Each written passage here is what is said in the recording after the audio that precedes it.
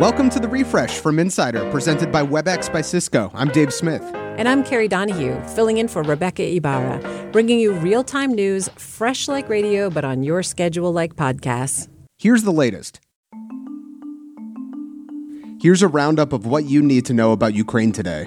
Bloomberg is reporting that President Biden will ban imports of Russian oil, natural gas, and coal to the U.S.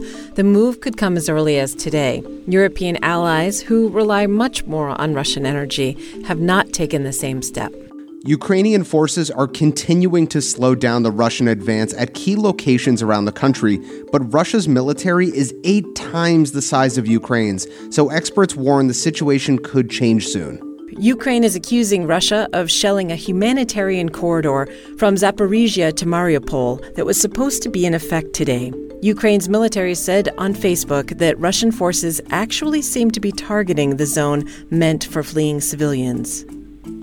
Ukrainians are struggling to persuade their relatives in Russia not to fall for Putin's propaganda. One woman told Insider her Ukrainian uncle threatened to join the invasion. Another Ukrainian woman says she cut ties with her Russian father after he said the war was, quote, a lie. The number of people fleeing Ukraine now exceeds 2 million, according to the UN. The stunning exodus is already affecting the rest of Europe and is quickly becoming a humanitarian crisis.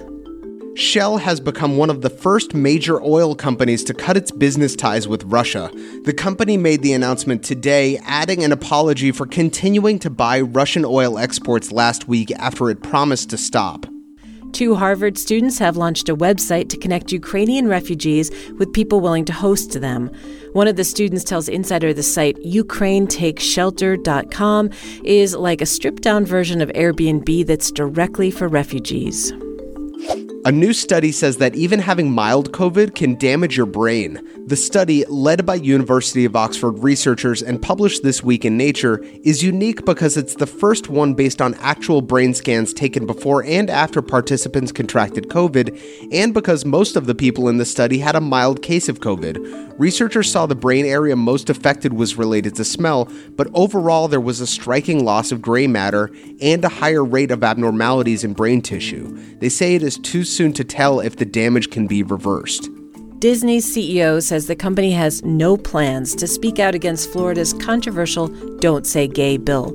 It would ban conversations around LGBTQ topics in classrooms. In an email to his staff, Bob Chapek said while he and the company support LGBTQ people, quote, corporate statements do very little to change outcomes or minds, and therefore Disney is sitting this one out. Oh, and it's likely worth noting here that according to the Orlando Sentinel, Disney has given money to every signer and co-signer of the bill.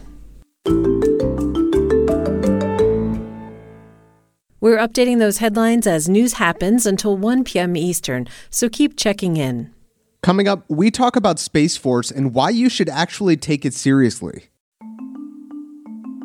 Apple is holding a live stream event at 1 p.m. Eastern today. Based on the rumors and reports out there, expect a new iPhone SE with 5G support. The iPhone SE is Apple's smallest and most affordable iPhone. We might also see an updated iPad Air and possibly some new Mac computers running on a new Apple-made M2 chip, including a redesigned MacBook Air.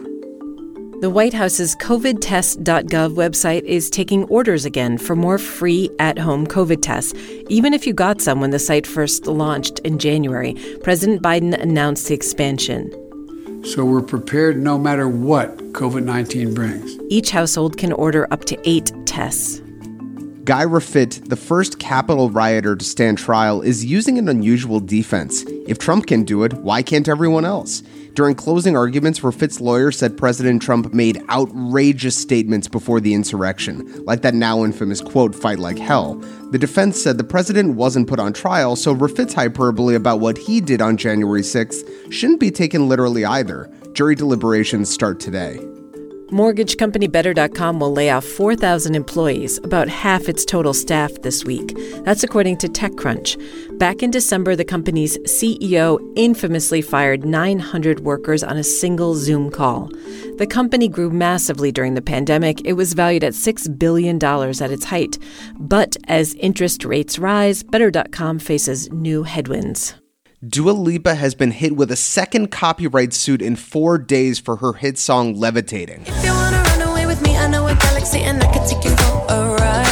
Songwriters L. Russell Brown and Sandy Linsner say Dua Lipa ripped off the rhythm of a disco hit they own the rights to called Wiggle and Giggle All Night. Down the street when I saw all the times that Soldier Boy winkle, winkle, winking at me. He said, I'd like to make a date. I said, so sorry, but his lady said, what's the matter, baby, ain't you free? Decide for yourself. Dua Lipa has acknowledged she finds inspiration in old disco hits. The suit comes days after a Florida reggae band accused the singer of lifting one of its melodies on Levitating as well. Oof. My co-host Rebecca is off today, but she left us this interview so we wouldn't forget her. Isn't that sweet? When former President Trump first created Space Force, a new branch of the military, it is not enough to merely have an American presence in space. We must have American dominance. It was kind of a big joke. But there's no threat in space. Who are we fighting? Space Force sounds like the knockoff action figures you got from your grandma on your birthday. This guy's not even done with his wars on Earth and he wants to start fighting in space? So much so that it became the subject of a Netflix comedy show created by Steve Carell and Greg Daniels. We are training for the worst case scenario, but the best case scenario is colonizing the galaxy. Imagine, years from now, you could be on some distant star harvesting corn. But Insider's Adam Wren says, don't keep laughing. Space Force is a full-blown arm of the military, and it has some serious work to do. Space Force is really sort of intimately involved with our daily life in a way few people realize. Our world exists on GPS, and that GPS is created by this constellation of satellites. And so everything that we do on a daily basis, from banking to checking our iPhone, looking at Google Maps, is powered by that GPS. And essentially it exists to protect our satellites that we have from powers like the Chinese and the Russians. And those satellites are vulnerable. And if something were to go wrong in space, we would just lose all these massive communications? Yeah, insiders at the Pentagon are sketching out what a war would look like in space. And we wouldn't really know it happening until it happened. All of a sudden, we would just lose access to some of our most important services. Your debit card wouldn't go through at the checkout line at the grocery store, for example. And instantaneously, we could have the inability to communicate. A fighter pilot could be flying and all of a sudden lose navigation ability. So this is serious stuff. Adam, how did Space Force go from being this kind of farce or being made fun of to a legitimate military force? Yeah, well, despite President Trump's love of Space Force and the way that he floated the idea back in 2018, Space Force really has roots that go back more than a decade. In 2001, then Defense Secretary Donald Rumsfeld wrote in a commissioned report that the U.S. was in danger of what he called at the time a space Pearl Harbor, a surprise attack. And from that moment on, in the Congress, the idea really gained bipartisan steam. I want to talk about space junk. How worried should we be about space junk? If you'll recall, last year in the early summer, there was a moment where a decommissioned Chinese satellite was going to be plummeting to Earth. And there was some real genuine fear about where it might land. And, space debris is a big part of what Space Force does. They will be the people who protect us or alert us as space debris becomes a problem. Will the militarization of space lead to bad things? Because, again, Space Force is an arm of the military.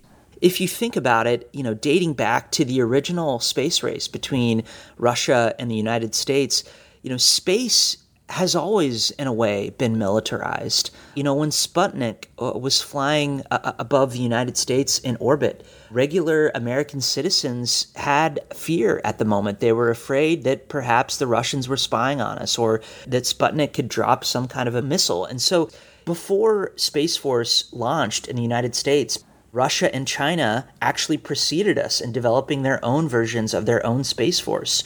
So in some ways, we are sort of behind the curve when it comes to the militarization of space.